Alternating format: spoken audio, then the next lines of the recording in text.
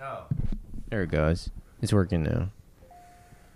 On the show this week, we have Bob Zombie. Mr. Bob Zombie, director of House of a Thousand Corpses, the remake of Halloween. How do you feel about that remake? No, why don't you do Bob Dylan Zombie? Bob Dylan Zombie? Nah. So he's pitching House of a Thousand Corpses. What's the premise of that movie? There's 1,000 corpses in the house? Well, they stop by a roadside attraction to get gas, and then they're looking for a real thrill, and then they get sent to a house full of, hillbilly crazies. Oh, is that the subtext of that movie? Is that there's hillbillies? Yeah, Rob Zombie's usually into hillbillies. That is a common horror trope. I feel like The Hills Have Eyes was also kind of like that, right? Anti-hillbilly, yeah. I mean, let's peel back like the layers of horror here. Like, what is it about the hillbilly? What is it about the noble Scots Irishman that is so scary? that gets so many frightened? Is it the authenticity thing? Is that what it is? Just too real for this world. Is this too real? Yeah. So it's like... It's all about hillbilly authenticity. Like when they roll up and they're like cracking skulls and eating people and stuff. So it's too authentic. That's just too real for some. This goes back to what we were just talking about at brunch. I think the most horrifying thing of all to Americans is that it is actually meeting the authentic. Yeah. Like the thing is, this is why this is ultimately why Americans love things inside of things. We love jelly donuts. We love Gushers, Reese's cups. We love things inside of things. It's we like to bite in and juices run down our chin. Yes, it's Americans are so obsessed with the commodity form. It's like we have to physically metabolize the sort of mystified shell. Yeah. The mystified form of the thing. We have to know that we're getting something else too. Yeah. We're getting the donut, but we also have to know that we're getting the jelly inside the donut. Or we're getting the peanuts, but we don't want normal peanuts. We want them covered in a chocolatey shell. Exactly. Everything has to have an outer shell that then you. It's like trying to trick kids into eating vegetables. Yeah. That's what America's like. It's the same reason why we're all so obsessed with fried food. Yeah. Because fried. When you fry something, you're adding a layer to the outside of it that you're then getting to. And I think it's because Americans can never have enough. Yeah. And I think this is why we're constantly searching for the authentic, but we'll never actually get it. Because we know deep down that if we finally do get it, it'll be horrifying to us. We can't handle it. It'll be a guy who's a plumber who his entire vocabulary... His entire cultural vocabulary is completely slotted in with quotes from movies. All he's doing is... he loves the band Yes. Pinching his buddies on the arm and saying, if you're not first, you're last. He's quoting Wedding Crashers. He's giving his friends titty twisters. That's authentic. That's real America, dude. Yeah, dude. He drinks Crown Royal, not bourbon. This is the thing. This is he drinks like fucking Black Velvet and shit like that. What's black? Is that bourbon? We used to have a bootlegger named Trigger. That would sell us he would get cases of Natural Light, and he'd sell them for $1 a piece, $1 a beer. Yeah. This is before we were wet, so you would have to drive pretty far to get booze. But Trigger filled the gap and the need in the community. And if you wanted the hard stuff, he had Black Velvet. It was like one of those blended Canadian whiskeys. I think it's a Canadian one. I can't remember. But it was like a shitty blended Real whiskey. authentic people love blended Canadian whiskey. Right, yeah. Love it. Yeah. Canadian Club? Canadian Club. Yeah, there's a bunch of stuff in that. Yeah, Crown Royal is like the higher end of that. When I was growing up, I remember my parents buying a bottle of Crown Royal, and I remember it being treated around the house like it was Christmas Day because it came in the bag. Yeah, the big velvet bag. I mean, dude, what I'm getting at here is that what Americans truly fear more than anything. It's why we're constantly invoking it. It's why the conservatives have fetishized it in the form of the ginger guy who's going to blow his vocal cords out in a few weeks. We're constantly searching for the authentic. Oh, dude, he's going to have nodes all over them bitches because all he's doing is yelling. Like me. Yeah. Chris, I've convinced myself that I've got vocal nodes. He's got nodes, bro. Did you hear me last night? I couldn't talk. Dude, I'm losing my voice. Harry Nilsson had him. That's what killed him. Harry Nilsson died from nodes? He died from vocal nodes? Yep, they killed him. Harry Nilsson died from vocal nodes? No. What, did they get infected and then that's how you die? He got or you just get so depressed because you can't talk anymore to I'm your going to friends? be honest with you. I read that on the bathroom wall last night, and I just ran with it without any sort of verification. Okay. That makes sense. Yeah, that's how we do things around here. The hillbilly, as invoked in House of a Thousand Corpses, what makes him so terrifying is his authenticity. Right. It's his banality. Well, I wouldn't call him banal in that context because he is a flesh-eating, hideous inbred. Yeah. Yeah. I'm fascinated with cannibalism. That's not my words. That's how the world would view it. That's how the world I'd view views him as him, one of my brothers. Right. I mean, honestly, there's nothing more authentic than cannibalism. Nothing more authentic than inbred either. Eating your fellow man while being inbred. Think about it, bro. Think about this is how we all got here because of shit had to pop off somehow. We were living in the moment, fucking our sisters and eating each other. That's authentic. We didn't want it that way, but we did it to provide a better future. You know. Do you think it was a selfless act? It was a selfless act.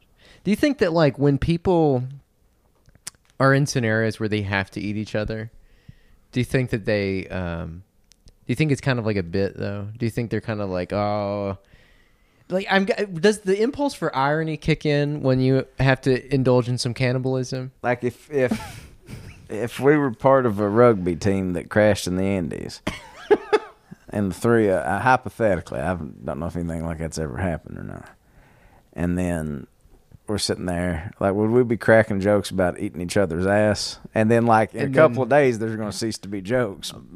But would you still be I'd joking? hope we would hold out for longer. Well, no, I would hope that we would still be able to joke about it while we were doing it. Yeah. Like, haha. I'm cracking your femur open. I'm drinking the marrow out. I'm drinking the marrow out of you, bro. This was on you a second ago. Now it's my food. I'm just saying that life is crazy, man. Like a second ago, I had a leg, and now you guys are eating it. It's fucking wild, isn't it? I'm just saying, like, you joke about things to make them a little easier to digest. No pun intended. Yeah. But that is truly, I think. And I don't want to say this and sound like one of these, like, you can't say anything more, but the humorless, joyless sort of strain of, like, nobody getting humor about anymore. Cannibalism or anything. We should be able to talk about cannibalism. We should be able to talk about cannibalism freely. That it's a funny thing. Yeah. Yeah. I agree. Yeah. I agree. I think a lot of it is, like, you use humor and even dark humor to deal with things. Mm-hmm. We've not properly worked through a lot of everybody likes to throw around the world traumas, but you won't let me joke, and you know what I mean? About eating you. Yeah. Yeah. Well, you won't let me joke about being inbred. You won't let me... Which, probably my lived experience if you go back far enough. So that's the horror. That's the horror that, like, we're grotesques. We're grotesqueries, all of us. Uh-huh. We're all getting ready to go back to the dirt. We're from whence we came. I referenced this last night, but this TV show I was watching, The Terror, it's based on a real historical thing. These two ships, the HMS Erebus and the HMS Terror, departed from England, I think 1852, to discover a northern passageway through the Arctic. Because, like, they were all about that, right? Like, after they realized, like, you couldn't just go straight west and hit India, they were like, fuck. I gotta go around this whole shit? That sucks. God damn it. I was hoping we'd just fall off one day. Yeah, I mean, honestly, think about how big of a... I mean, obviously the Europeans were, raping, pillaging, greedy, spreading disease. Yeah, but pestilence. So they probably in a way relished finding the North and South American continents.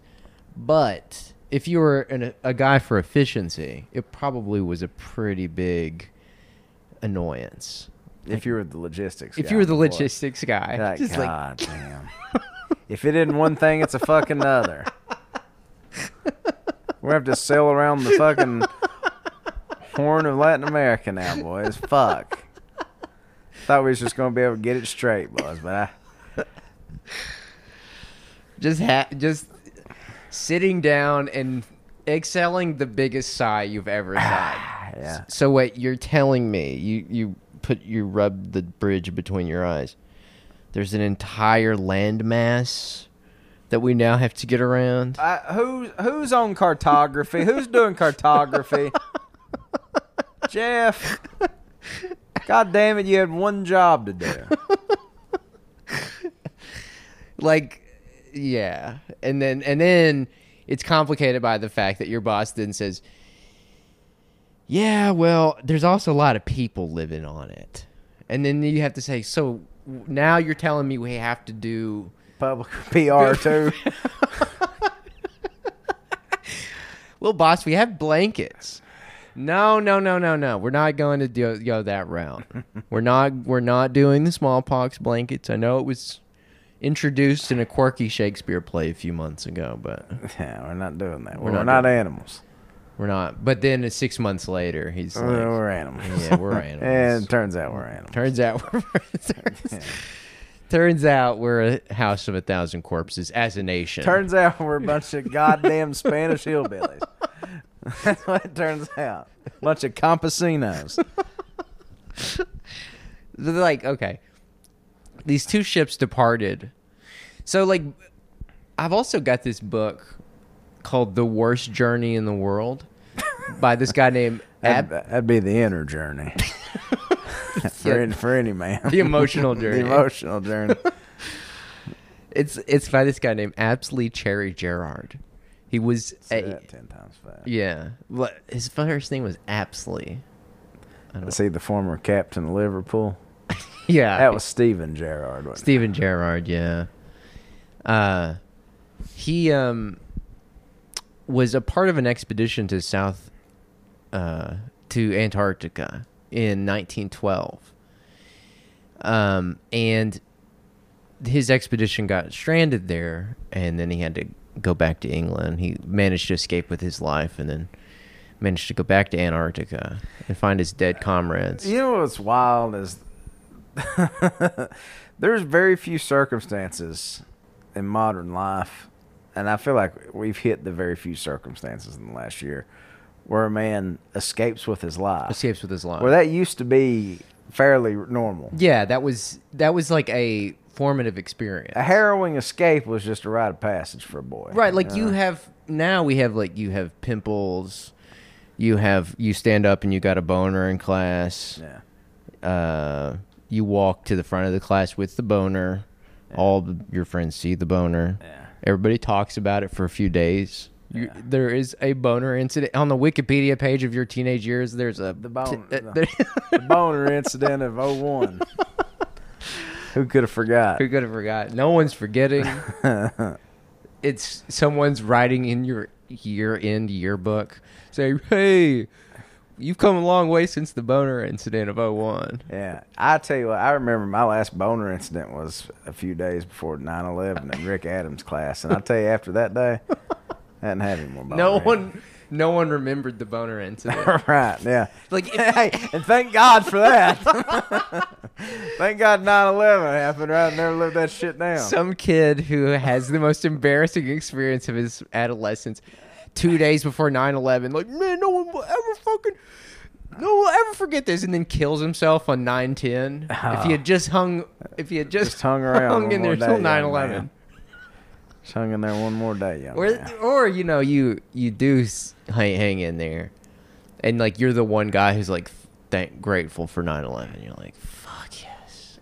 Yeah, like you don't want to admit, like it's like the guy that was like 2020 was the best year of my life. Uh-huh. Like you hate to admit it, but it's like, yeah. They bailed me out of a lot of bailed me out a lot. So, like that's the average experience now for adolescents. But back then, it was a harrowing escape with your life. Yeah. So, like this guy, he wrote an account. I was reading this book because, like, currently I'm like in a bit of a no man's land in terms of like reading. Like, I really don't want to read heavy theory or anything or history.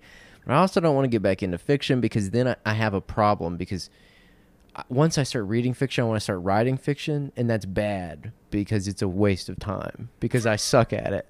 And I just like, so it's like I have to. I can't enjoy it without wanting to do it. I can't enjoy it without wanting to do it, which sucks. It's a curse because I'm very mid. But the thing is so it's like what I need to do is I need to start reading like memoirs, but not just any memoirs. Memoirs of like explorers from the 19th century. Like clear liars. Yes. All of them. Yeah. Yeah. Yeah, because back then they couldn't have foreseen a global encyclopedia that kind of blows your spot up. And there was really no fact checkers. No fact checkers. You could say whatever the hell you wanted to say. Unless other people from your trip survived. In which case you would have to go one by one and murder them. Yeah. So that like you have the only surviving story of what happened. Yeah, truly. I was the only survivor, and that also bolsters your legend too if you're the lone survivor. Also, actually, your whole party survived, but you just shot them in the middle of the night so you could write a memoir, a self-aggrandizing memoir. Well, also because they turned you out the night before. they turned your ass out. They passed you around.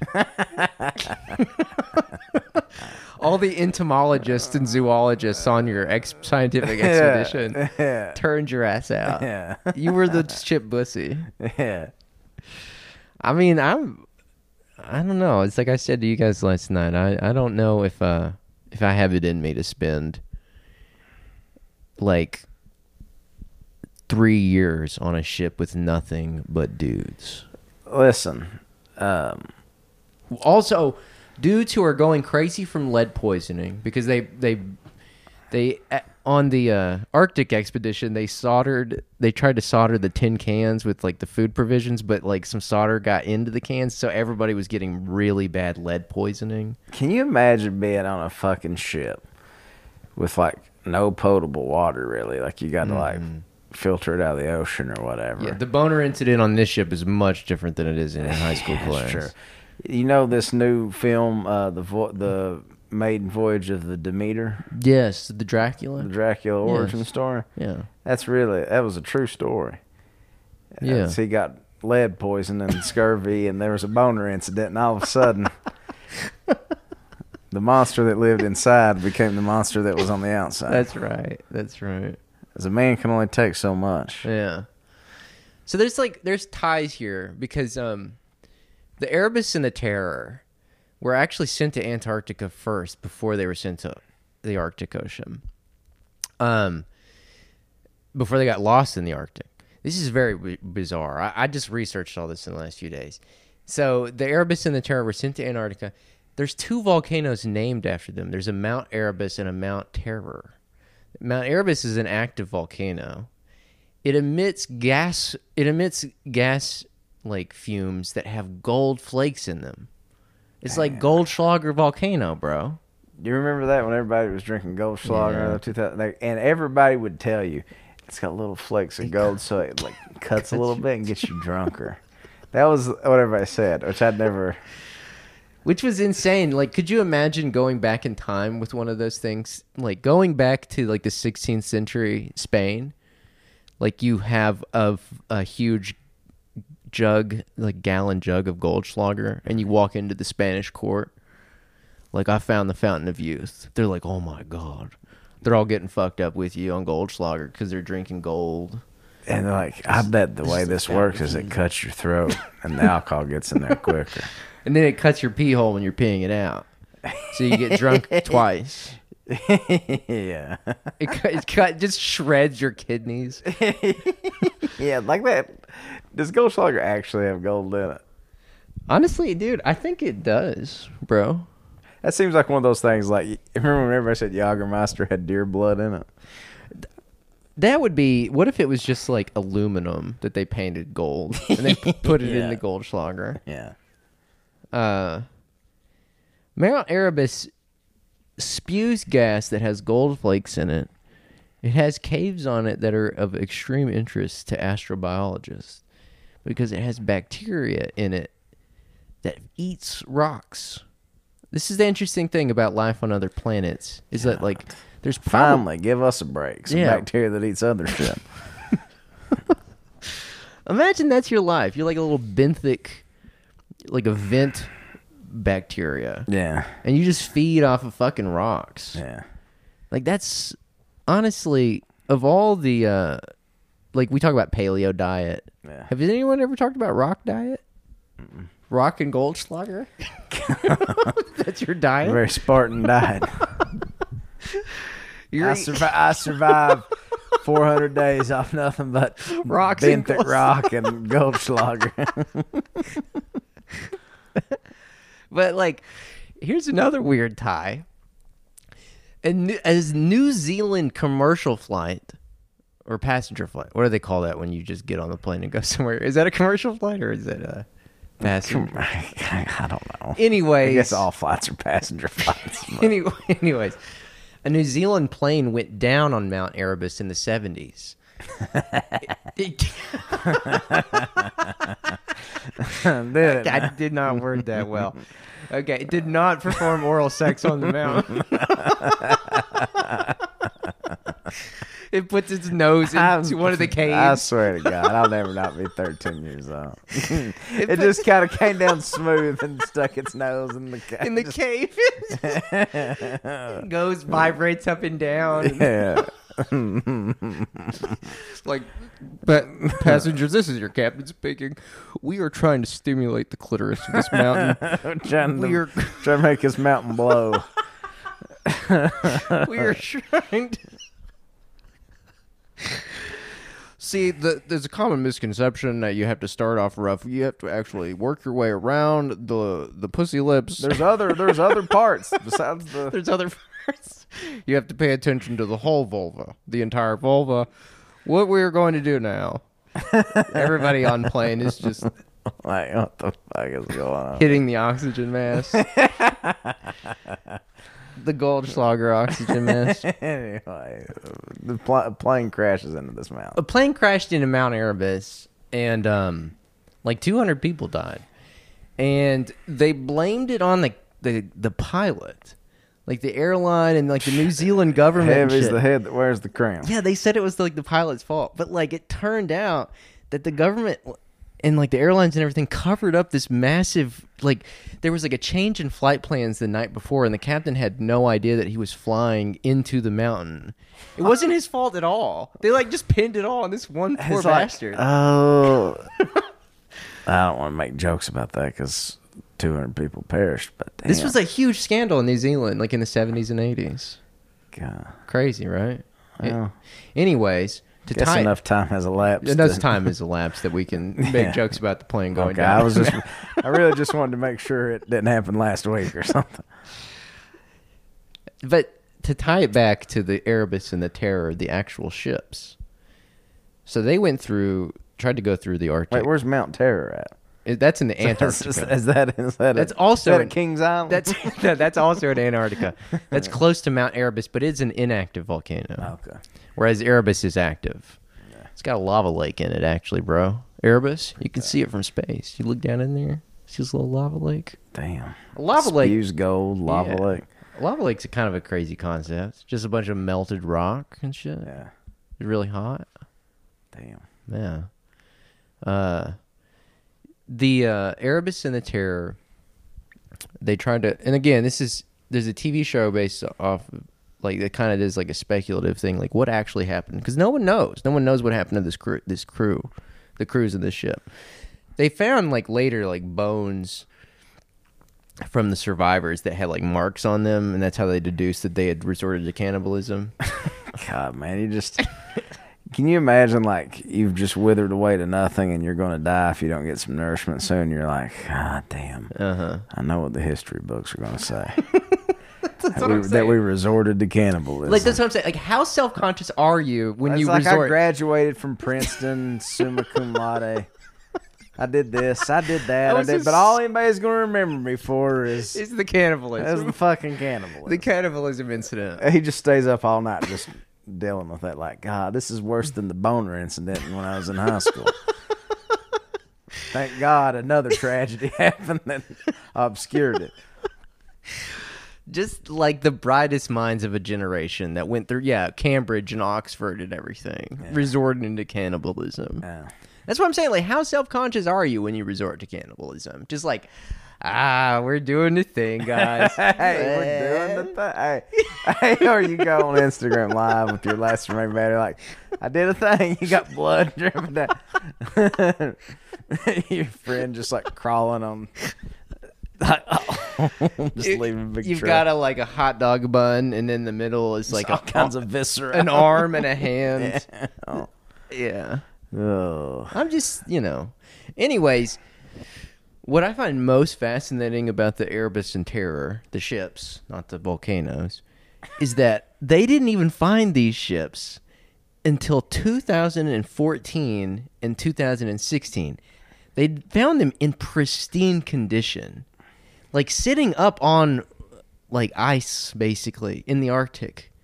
That's how unexplored the Arctic is. They found these ships in pristine condition. They were up there the whole time. The crew were not in pristine condition. I take it. They were not. Based on what you said.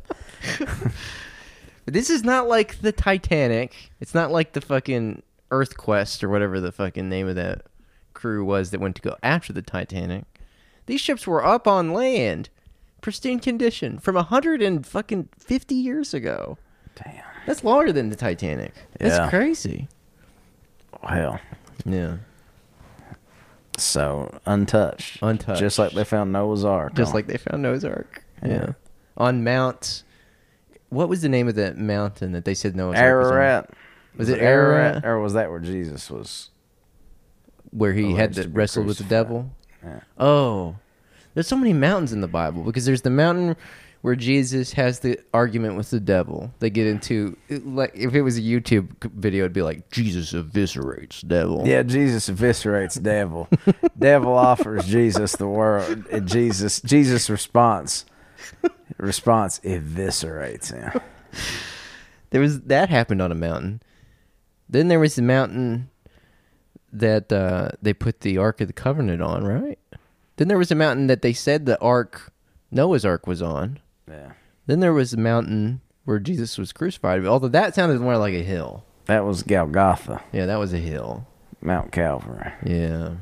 That was more like when you live in a small town in, like, Mississippi, and there's a hill that raises up, like, 200 feet, and everybody calls it a mountain, but it's And really... you're like, well, it's just a big hill. Really. Yeah. Yeah, a lot of hills in the Bible. Yeah. Is it ethical to call a hill a mountain? We should ask the ethicist. Damn. I have Oh, that's why I was buzzing. Because I was touching the computer, and the computer is plugged into the wall. Are you grounded? I'm. Or we're going to find out, aren't we? Yeah. I wanted to read you something this week from the ethicist. Okay. Okay. Oh man, there's some great new ones. We haven't covered the ethicist in a couple weeks. Is it ever morally acceptable to visit a Confederate historical site? Dude, I'm already Topical. I am already. Dude, I am telling you, like, there are motherfuckers who, like, and I'm one of them. Like, can't so much as touch a fucking pill without, like, then just spending 3 weeks, like, binging and just being like, all right, I'm off the wagon. Finally accepted 3 weeks later. Yeah, it's finally accepted 3 weeks later. That's how I am with the ethicist.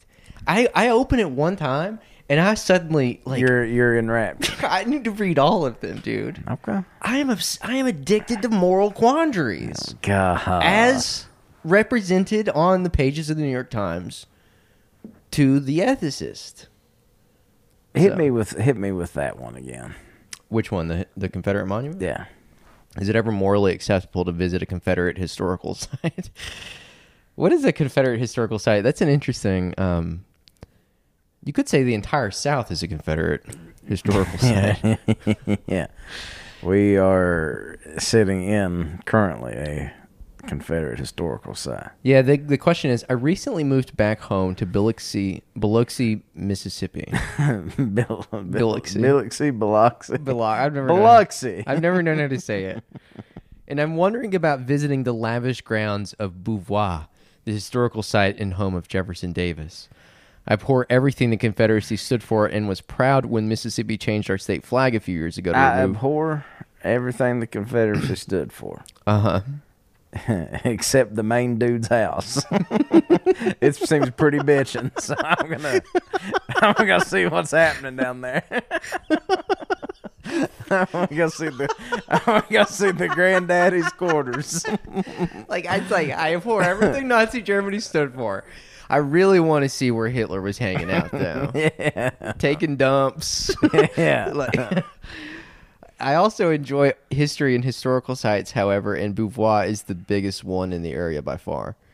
This little fucking dandy motherfucker name is in his estate, Beauvoir. Beauvoir. Also Kentuckian. My problem is that the site charges an admission fee. The property is owned by the Mississippi Division of the Sons of the Confederate Veterans. And while there's the third. Yeah, that's the rub. There's the rub, buddy. No, man, you're gonna have to forego that or break in. Could you imagine trespassing on the grounds and just looking at stuff? They find you like you're looking around. I just needed to see it. I accidentally did that at William Faulkner's house one time. Damn, really? I didn't break into his house. I just kind of did the tour and forgot the part where you pay at first. I was like, oh yeah, here's. Yeah. Yeah, it's not really a story. Anyway. I went to Hank Williams' childhood home in somewhere in Alabama. Yeah. I can't remember the name of that town. But we walked in. It was open. I was with some friends of mine. We walked in. It was open. There was no one up front. We were just standing there. We stood there for like maybe 5-10 minutes and started looking around the rooms and everything. Eventually, this very old woman walks in from the back of the house, and she says, "I'm sorry, I was out back watching the train cars pass." This muggy November weather gives me a case of the horribles. Just watching the train cars pass. Just watching the train cars pass. You do a lot of that in the South. You just kind of find something boring to do. And you just watch it. And just watch it and contemplate. And think, how can I quit from killing myself?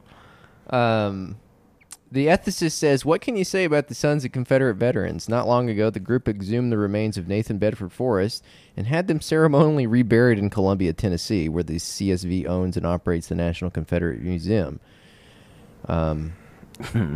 Al-Qaeda. Dude, that is some like mystical racist shit. Like exhuming the remains of Nathan Bedford Forrest and like relocating them to a place where you think they'll be safe. The only word to describe that is hainted. Yeah, dude. That's some bad stuff. Yeah. Yes. Were his bones consistent with cannibalism? That's my question. Oh, dude, I think we have a nonprofit ethicist question. Okay. The previous column's question, hold on, let's go back here. My salary is too high. Is it wrong to stay in my job? This is a nonprofit. Oh, buddy. Ethical question, bro. Oh, buddy. Less than a year ago, I switched from a job at a nonprofit whose mission I was deeply passionate about to a more senior role at a nonprofit in a different sector. I was very underpaid previously and nearly doubled my salary in this new role. Because this role is outside my field of expertise, however, my job satisfaction is not nearly as high as it was in my previous job. What worries me is that my salary is about 20 or 30% higher than comparable jobs at similar organizations. All right, fucking Dudley Do-Right. I'm worried I'm getting paid too much. Don't worry, I'm taking other people's money. Though my employers hired me for my years of experience, it's now clear to me that the job doesn't actually require my level of experience. That's a hilarious realization that everybody eventually comes to at a nonprofit. Yeah, it's like, yeah, the thing you want to do when you work a nonprofit job is you want to you want to take advantage of all the benefits of that. Uh-huh. You know what I mean? The flexibility and whatever. But the thing you don't want to do is play hooky too long till your betters figure out everything hums along fine without you. That's probably good advice at any job, but at a nonprofit, Yes. you know, Yeah. it's more easy to see. Yeah. What worries me is that my salary is... Oh, wait, I already read that. This nonprofit could easily pay a significantly less experienced person significantly less money to do exactly what I do. This leads me to the part I am culpable in. I do not need to work 40 hours a week to do my job well. And I don't. I meet every deadline, attend every meeting, reach every goal, but I also take long breaks and sign off early. In my previous jobs, my passion for the field made me take on extra tasks and work extra hours. But because I don't feel the same about this job, I do not go above and beyond. Am I doing wrong by using up extra resources at a job where I am not willing to go above and beyond? Should I tell them they created an incorrectly scaled position? Wait a second. Hold on a second. Did the ethicist weigh in on either of these two? Yeah, he weighed in on this. On the How nonprofit one? are we circling back to the Confederate one? Yeah. No, the Confederate one, that was it. That was... What did he say about it? He said, part of the standard myth of the lost cause. He just kind of goes and talks about how it's kind of fucked up to give the Sons of the Confederate Veterans money. Okay, good. Okay, now this one. Yeah. Sorry, I jumped ahead. I saw Yeah, dude, I'm telling you, I have a problem. You have to. I have a problem. You got to catch them all. I get it. I can't even go about them coherently anymore. I just I see nonprofit ethical thing and I go to it like spotting a line of Coke across the room. Like flies on pie. Amazing. Anyways, the ethicist was right about that. Don't give the Sons of Confederacy your money. The Sons of Confederacy gets a fuckload of money from the Tennessee, from the state legislature. Probably right from the state legislature. So I don't know. What's your ethical answer to the salary worker or to the nonprofit worker? I wouldn't even say a word. I'd smack him in the back of the head. Shut the you fuck spot up. somebody's tail, you don't say a word. Yeah, it's like why. The line that got me the most was this nonprofit. That's the type of motherfucker that finds a wallet with $2,000 in it, turns it back in, they give him a stick of bubble gum for it. Right, like the thing you do is you take the $2,000 and you give the wallet back and you say, "I just found it like that. There was no money in it." Yeah, there's no money in it. Look, there's nothing wrong about that. And then you say something about you can't trust anybody these days, can you? And you start hand wringing about wokeism. Yeah, you talk about crime. And they're like, crime okay, is well, thanks for bringing my wallet back. Then you just start talk about how everything's going to hell in San Francisco. You know how people that are guilty as hell try to throw you off the scent by overcorrecting and oversharing? Crime is insane. It's right outrageous. now. Am I right, brother? Yeah. It's outrageous right now. The line that gets me is this nonprofit could easily pay a significantly less experienced person significantly less money to do exactly what I do. Okay. Another thing that he's doing is he's kind of fucking it up for everybody. That's exactly what I was going to say. It's like, you don't need to say that. Don't say that they should pay another person less money. People in nonprofits already get paid shit. Yeah. Granted, this is probably an executive director or something. But that's Ben jealous of the Sierra Club saying. Yeah. The ethicist says it's a decent impulse to think about whether you're providing your employees with the best value for their money, but your employers. Hey, the ethicist is like walking a line here. It's like, but I mean, me for example, I earn my salary every week with this column. Like he probably does get paid like $100K to field ethical questions. That's my dream job. My dream job is people. Do you want to be the ethicist? He needs to watch his ass because you're on his heels. I'm hot on his heels. No. I love that he says it's a decent impulse to think about whether you're providing your employers with the best value for their money. Never do that. If you're a worker, never consider whether you are providing your employers with the best value for their money. Yeah. Their money is your money, my friend. Yeah. The thing is, if they're not giving you 100% of your money, I hate to break this to you, they need to be considering whether they're giving you bang for your buck. He said, let's put the issues you raise in perspective. First, your job apparently makes a meaningful contribution to the work of a worthwhile organization. You're not marketing Marlboros. Your organization has a mission that, though it isn't close to your heart, represents a social good. Second, you're doing your job well. It doesn't take you 40 hours a week to do so, but that must be true for lots of people. Third, salaries for occupations are distributed around an average, and it's customary for those with more experience to be paid more. The real problem is that you're not as excited by this job as you were by your previous one. So a big question is whether you could reconfigure your work to make it more rewarding, both to you and to the organization. You think your employers would be better off hiring someone else to do what you're doing for less money? That's true only if you take the job's remit as fixed. One way to contribute to an organization is to shape your job around your talents. Good managers know this. Thanks, ethicist. Thank you, ethicist. People did weigh in. Readers responded to that one. They had a lot of thoughts. They said, They said, I disagree with the ethicist. The salaries of nonprofit executives are published on Charity Navigator, and I have discontinued supporting nonprofits that pay excessive salaries. Be a hero and offer to take a pay cut if you deem your salary is excessive. Dang. Interesting. So people are firing back at the brass. They are. Yeah, the ethicist, he Just opened a can of worms He there. did. He really did. What else do we got on the... I dated a celebrity. Do I have to tell my wife? Huh. Depends on the celebrity, dude. Jesus Christ. It's like this is... I love when these like turn into humble brags. Yeah, I bagged Selma Hayek in the 90s. Is that something I should disclose to my employer? And I will say to them what Jesus said to the Sanhedrin Council in the Bible, the people that would go and make a big show of their prayers and their piety. You have your reward.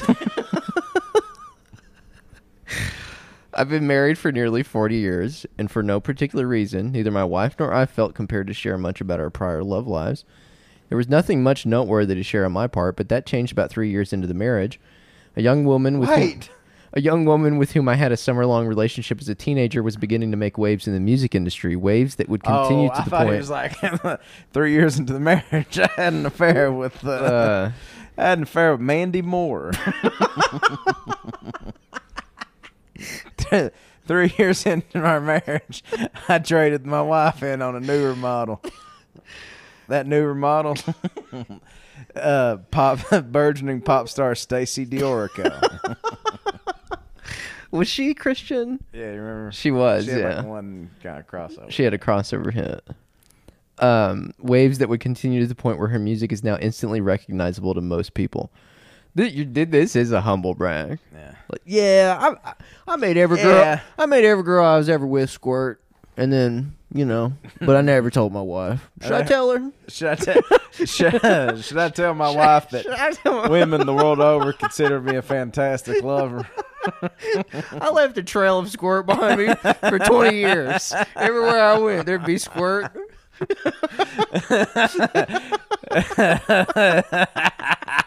Let's go. Just the humble brag. I love it. I'm in the habit of playing this artist's music, in part because of the personal connection and memories it evokes. Dude, what? Hey, that's dude. Like, this is absurd.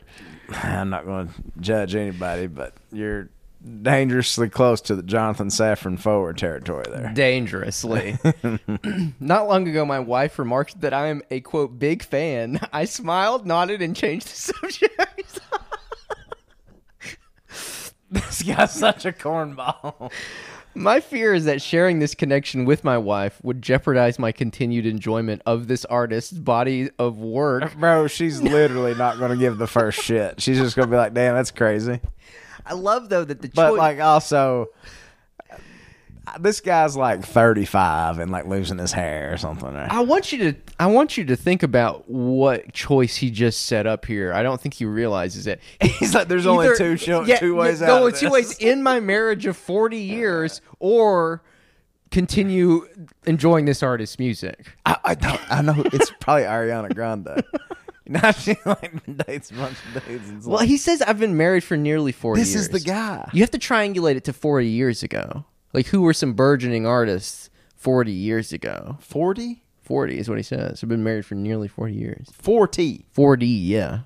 Well, okay, something I'm not understanding here. So, like, mid-80s. Madonna? It could have been Wait, Madonna. hold on a second. That changed how many years ago? Changed 3 years into his nearly 40 years marriage. Oh. So this was someone in the late 80s. The time to say that was when like when that song first came out, I was like, damn, you know what's crazy? Like, we dated briefly in high school. Can you imagine like being 40 years to your marriage and being like, listen, I have something I have to tell you. I've hated keeping this secret from you for so long. But yeah, I did date Pat Benatar for 3 weeks in my teen years. Like the secrets people hold on to. Yeah. And that's his secret. That like Kylie Minogue looked at him one time on the subway. He's like, yeah, I fucked her. But I can't tell my wife. Listen, we met eyes and we had a connection. Oh, man. He says, no jealousy, I'm sure. Just gentle ribbing I could do without. An ethical omission? Okay, so the ethicist responds, so for decades of married life, you never mentioned your summer with, well, readers can fill in their fave from the category of famous female pop singers who emerged in the mid-'80s. This is surprising, and yet the liaison doesn't have the kind of inherent significance that would make its disclosure obligatory. Every couple develop a cultural microclimate, their own set of expectations, conventions, values. Whether your failure to mention this relationship is ethically troubling depends on the norms of your microclimate. Some couples believe in telling each other every detail about their past. You and your wife have settled into a different habit. Not me. There's many things I just want to keep buried. So the question is whether your wife would feel betrayed and hurt by your having kept silent about this summer of love, or whether, as you suggest, she simply would be amused. Assuming your assessment is correct, you could offer her a deal. Tell her you'll explain why you're fond of this music, but only if she promises not to tease you about it. If that doesn't strike you as a good plan, well, you can carry on without much remorse. Plenty of people would have long dined out on such a connection. It's possible to admire the fact that you've never been tempted to do so. Listen, honey. Don't fill his head with that. Yeah, please, that's bad advice. Listen, baby, there's something I've been meaning to tell you, and I'm sorry. I feel I've betrayed you over 40 years. But I did go watch Return of the Jedi with Sheila E.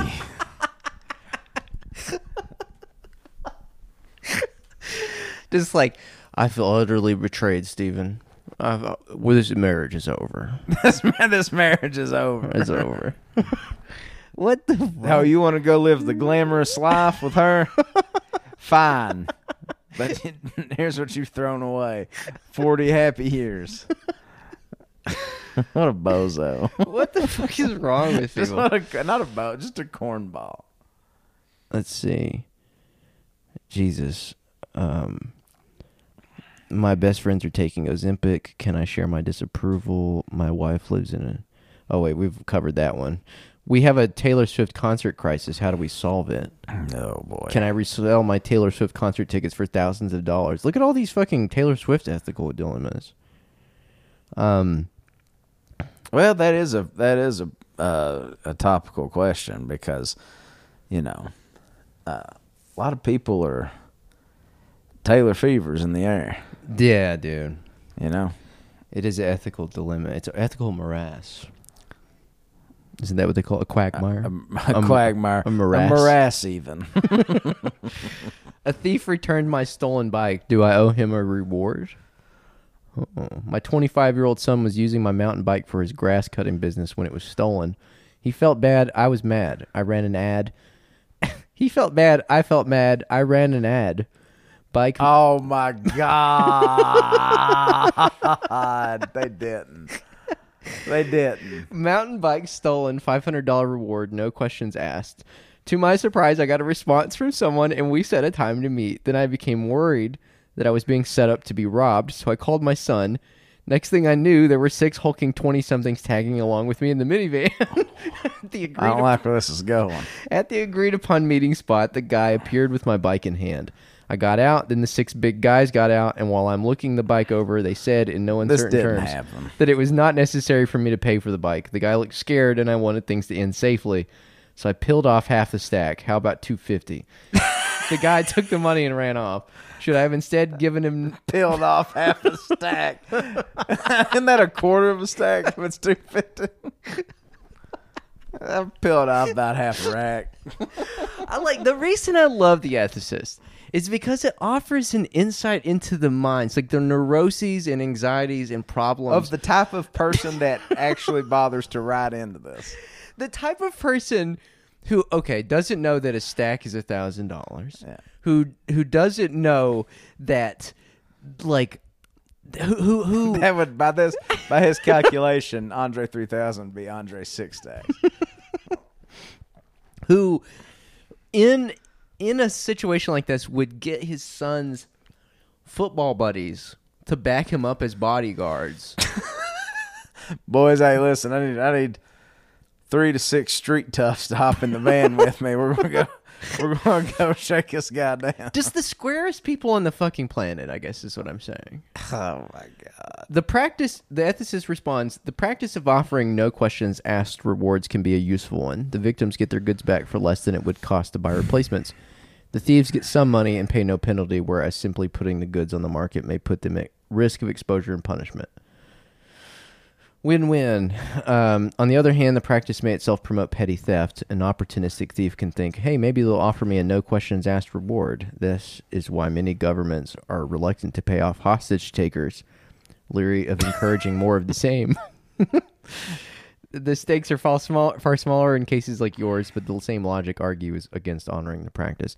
It's also relevant that by your account, your 6-man football team wasn't threatening violence. It was convened to prevent it. Yeah, I don't... Notice that these arguments aren't about the rights and wrongs of a particular case. They're about the merits of having a rule. A rule that says you'll honor this practice or that you won't. So-called rule utilitarians... This is why I would make a good ethicist. I'm not going to throw anything at you about so-called rule utilitarians.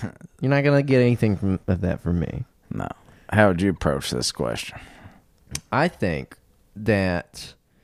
So, there's several things you got to do. First, you just killed him. Well, Dave, you feel big like a big man now that you and your band of thugs crack some skulls for this bike. Belittle him and condescend to him. Yes. And then what's hilarious? You feel like a big man now? He's like, I'm not meeting your demands, what you asked for. I'll meet you halfway.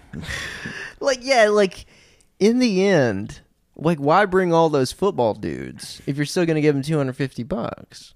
Like, be consistent about it. If you're gonna shake them down, if you're gonna use gangsterism tactics, commit to it. Yeah, it's like Jack in Breaking Bad. Yes, when he shoots Hank. Yeah. Sorry if you've not watched that. Oh shit, you just spoiled the whole show, bro.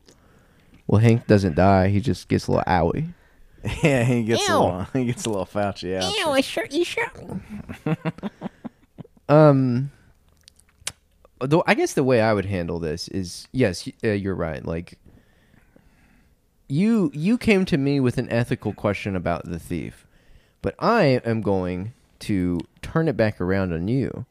Was it ethical to enlist those 20-somethings in a potentially those 20-something football players in a potentially violent situation? What if the thief came armed and he mowed all of you and your sons and his friends down? Is that responsible? Or what if Donald Trump was the bike thief? Or so you got 6 beautiful boys in uniform, right? No, you got. They all look great. You look like shit. They all look great. Big muscles on these guys. And then all of a sudden, Trump turns them on you, and they just beat the hell out of you. Yeah, he's able to manipulate them into thinking you're the bad guy. This could have gone so many different ways, and I think that's irresponsible on the part of the bike owner. Oh man! I mean, to me, you got to take matters into your own hands.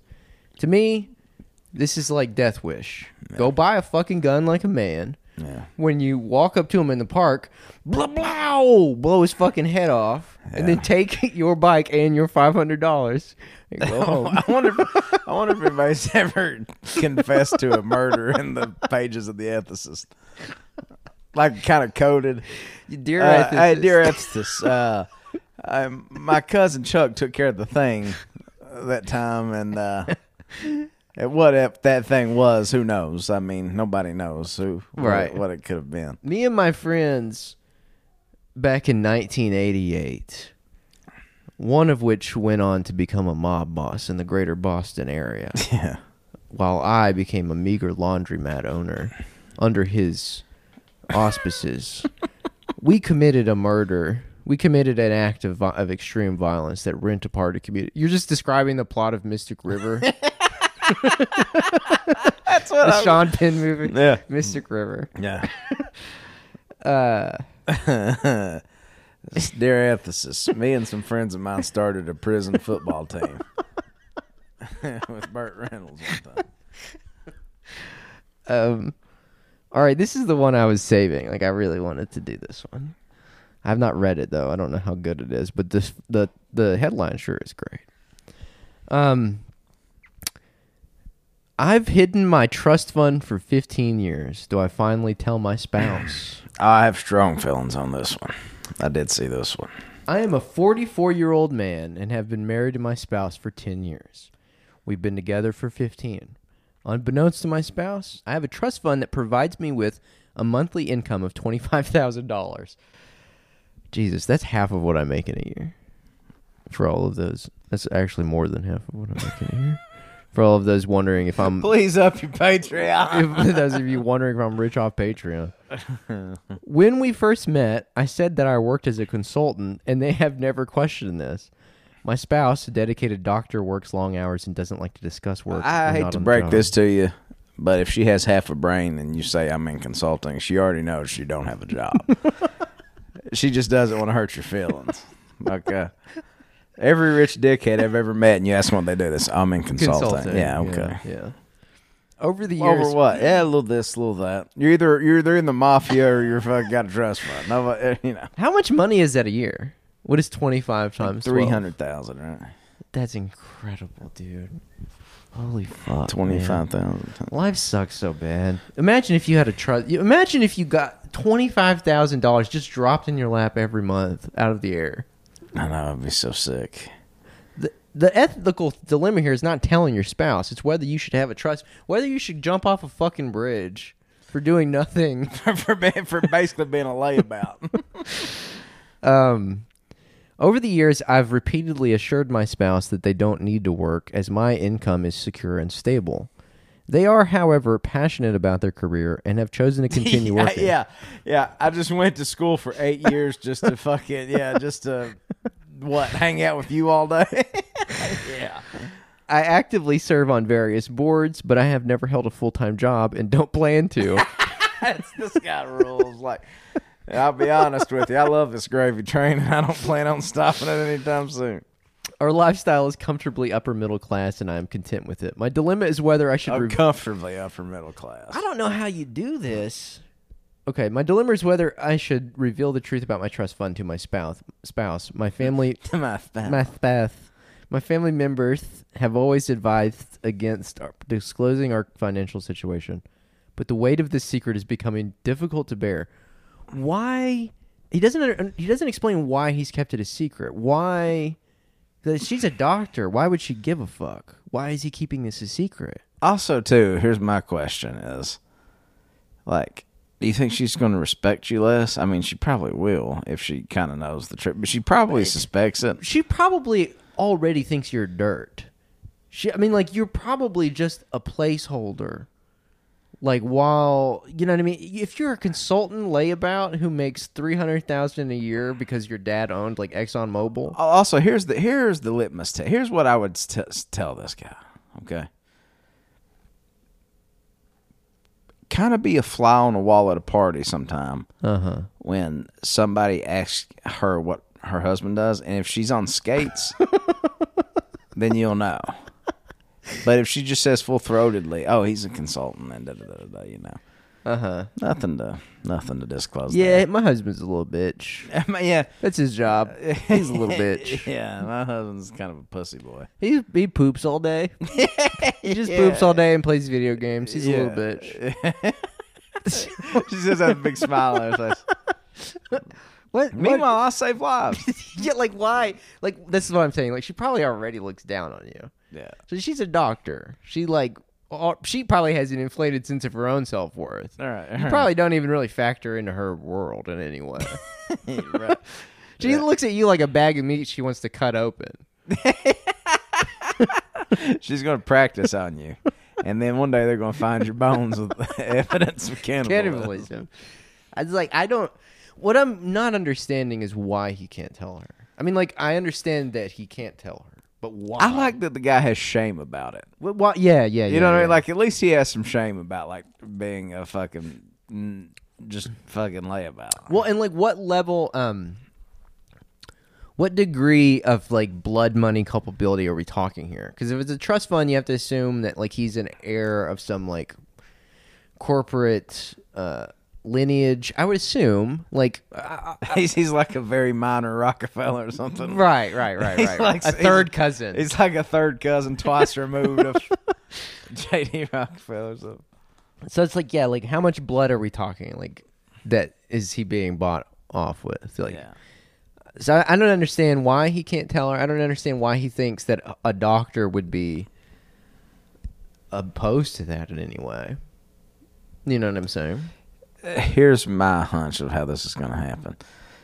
He goes to, honey, I got to tell you something. I have a trust fund, and I don't really do anything meaningful for society. And she's going to be saying, did you get the kids at 3? Oh, shit.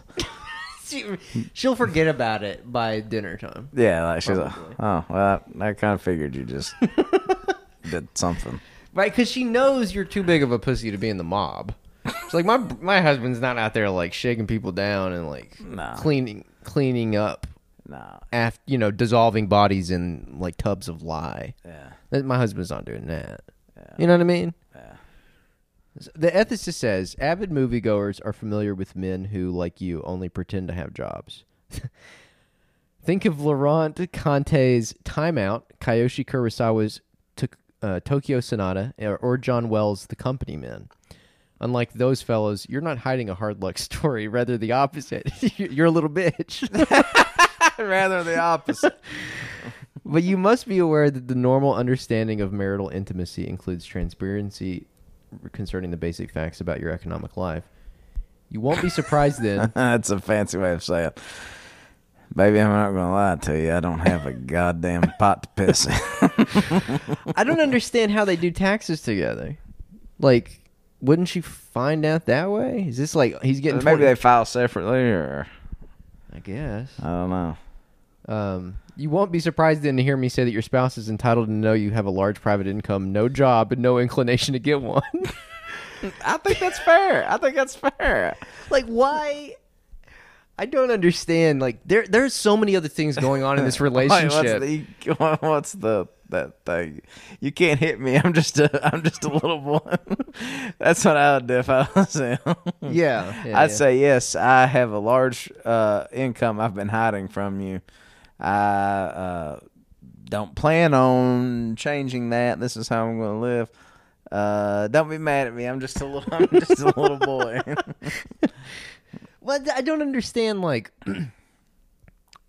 there's clearly some things going on in this relationship to where, like, if he has no job but is getting a lot of money from somewhere, why hasn't she asked yet? Why is she not curious? Yeah. Or is she? Like, why, has he lied about it? Has she ever asked? Like, how do you get in, well, I guess what I'm saying, how do you get into a long-term a marriage? I wish I was this guy's friend and I kind of knew from the identifying factors. I would go to her and be like, listen, I don't tell you anything, but Dave's in the mafia. He's going to tell you that he's got a trust fund. He doesn't. He doesn't. There's no trust fund. No, he's in murder for hire, Murder racketeering.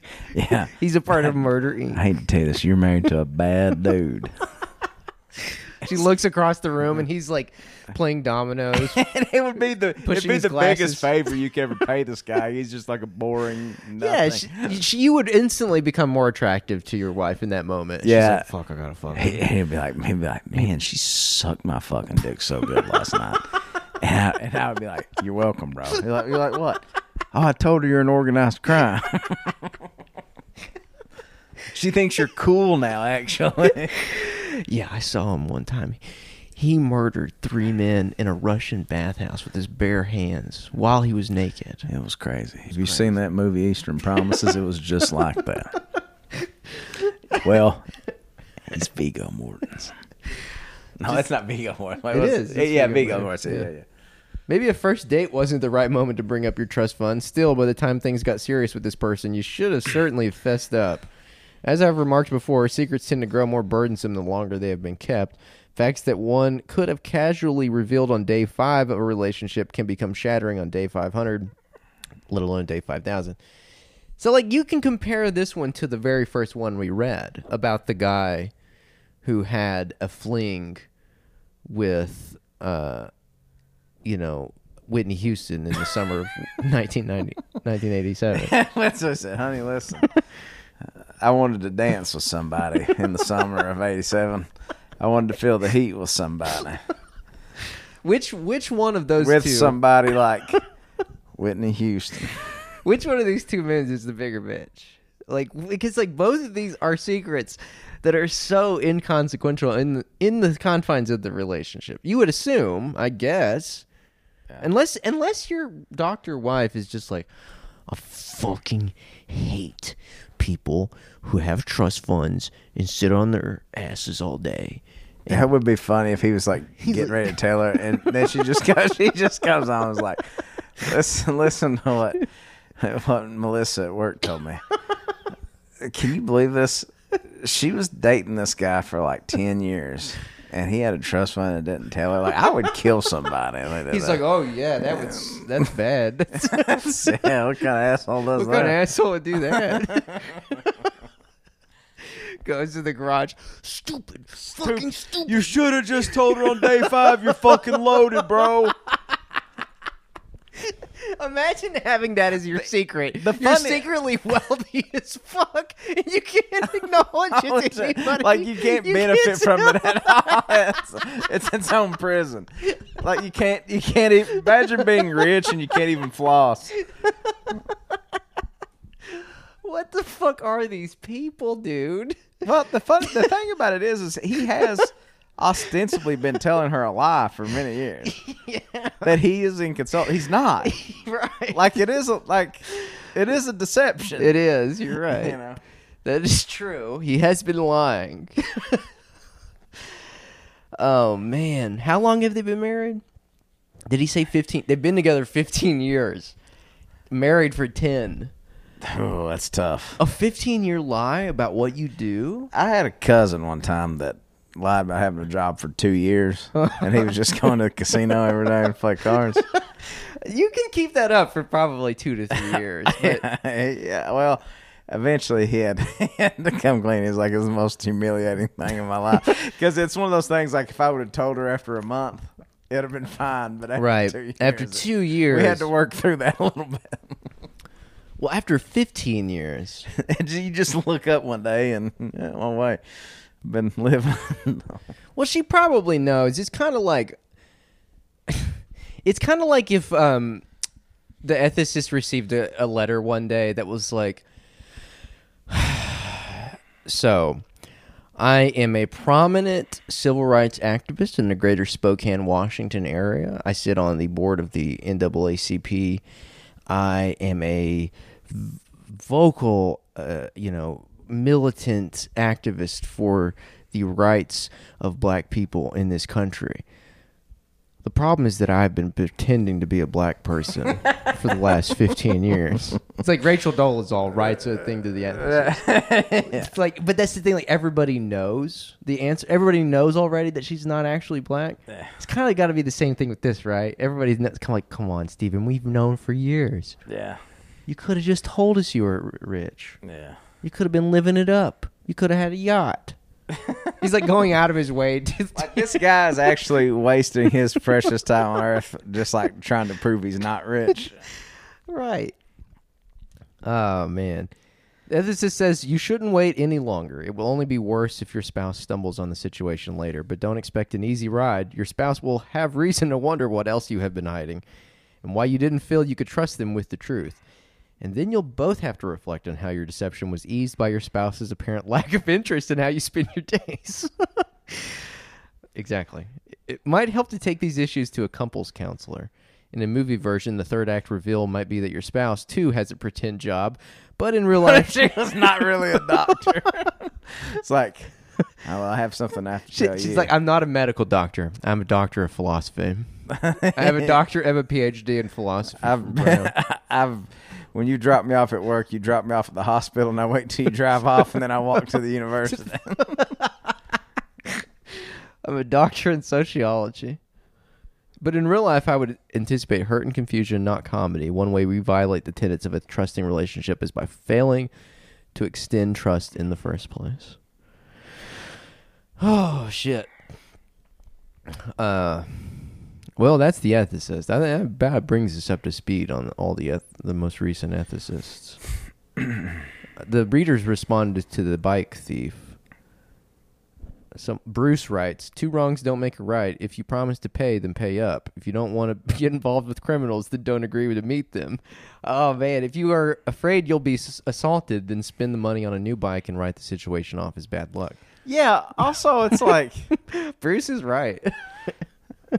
If you're the guy that could just peel off, what you call a half a stack, but it's really a quarter of a stack, you're the type of guy that can just go buy a new Trek, you know? That's right. If a person promises a reward, Jerry says, if a person promises a reward, they are obligated to live up to their word. Not doing so is dishonorable and suggests that both the victim and thief lack integrity. I think that this issue of integrity is a matter separate from whether the thief theoretically deserves to be rewarded for stealing and returning the bike. I do agree that if you say you're going to pay the thief, you don't get to go there and then retroactively be like, oh, yeah, fuck you. I got my sons muscled up hot boys in the back of the car. Now I'm going to give you half. You don't get to go. You don't get to decide in the moment. If you said up front you were going to pay him $500, yeah, you should have made that decision. You should have said, we'll see when we get there. I got the muscle boys, so I'll tell you what, I'll give you half. Now scram. And then the guy's just like, oh, fuck, that's a come up. Oh, man. I've got no overhead in this venture right now. Yeah, I don't know. Imagine the bike thief's just like very confused. He probably wasn't even a thief. He probably found the bike. Yeah. Just wanted a $500 reward. Yeah. And then was like, oh, my fuck, I'm going to get my ass kicked for doing the right thing? I don't know. Do you have any thoughts of advice for our... I think that about... Yeah, no, I guess that about covers it. There's others. My friend is mistreating her nanny. Should I say something? Does my fiance love me, or does he just want U.S. citizenship? Can I use ChatGPT for the tedious parts of my job? What's the Taylor Swift concert crisis? Let's just see real fast. Let's just dip our toe in real fast. Okay. I have a problem. You're going to have to take this computer out of my hands. I think I'm going to pry it out of You're going to have to pry it out of my hands. We have a Taylor Swift concert crisis. 3 friends and I were able to buy only 2 tickets to the Taylor Swift Eras Tour. Resale tickets are now absurdly expensive. Our dilemma is how to decide which 2 friends get to go to the concert. Whoa. Although all 4 of us would love to go to the concert, one friend and I are arguably the biggest Swifties of the group. How do you... quantify that? How do you quantify how big of a Swiftie you are? That said, I already attended an Eras Tour concert last month with my family. I would still love to go again, but maybe I should recuse myself, given that my 3 friends haven't been. It's also worth noting that there was an unequal effort put into procuring the tickets. For example, 2 of my friends didn't submit to be entered for registered fan status, which could have improved our odds of getting tickets. Is there a fair way to divide the tickets, or is the best option to choose a random number generator? Here's what I say. I think, again, I have to go back to Scripture. I think what you need to do is the two friends that help the least need to cut themselves in half. And down the length of their body, or like at the waist? Right, and then everybody of the four of you, half of everybody gets to go. Gets to go home and do errands. You combine the two halves. Yeah, right. That's the only democratic way to do this. The Bible honestly had the best. Yeah, it was like cut off your hand. Common sense solutions for a changing world. That's what the Bible's subtext should be. Or the little... Oh, man. That's incredible. Well, okay. I think that about covers it for us. I'm gonna do the right thing now. I have control over this. It does not have control over me. The ethicist. I have control over the ethicist. I can stop whenever I want. Sure you can. I can stop whenever I want. I know you can. So I'm going to go ahead and stop it right now.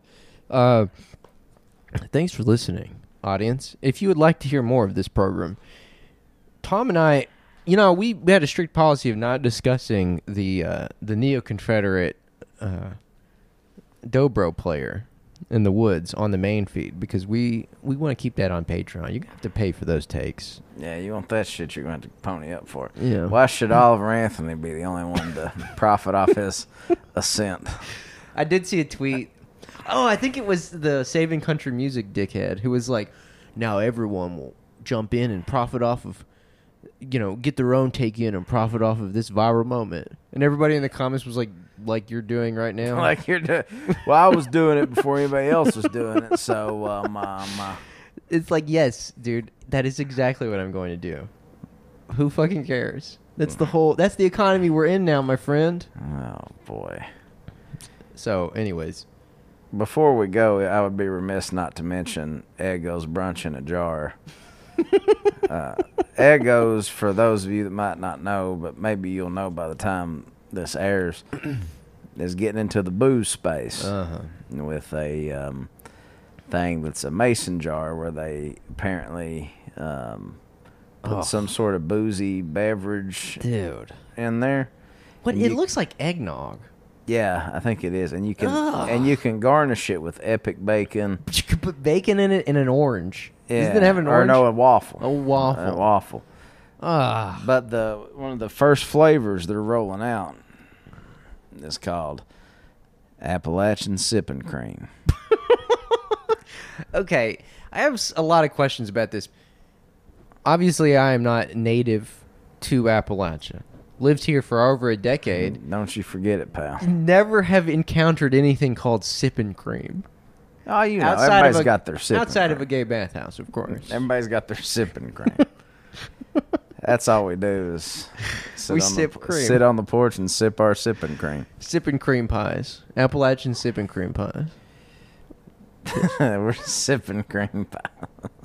I don't know what is sipping cream. I have no idea. Is it like churned butter? They're like, we made boozy butter. You could just drink it. It'll give you a heart attack in 2 years. What the fuck is sipping cream? That you can put bacon in and a waffle? Oh, my God. And get shit-faced I'm in going the to say morning? this right here. I'm going to say this right here, right now. And this is the last word on it. The last word. We have to stop this shit. We have to. We have to stop. If we gotta stop making country music, that's just the price. That's just the cost of doing business. What we have to do is we have to stop this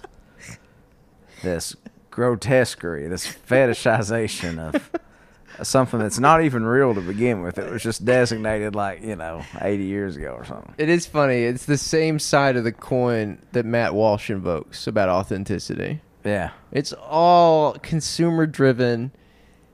Authenticity is itself a fetishized commodity. It's not real. If they wanted real Appalachian sipping cream, it would be like buttermilk with cornbread in it, like we used to eat when I was a kid. And it would be like everybody would be soggy as fuck. Yeah, you wouldn't want that shit. Yeah. Also, I can't imagine a worse way to start my day than getting shit-faced on some Appalachian sipping cream and bacon.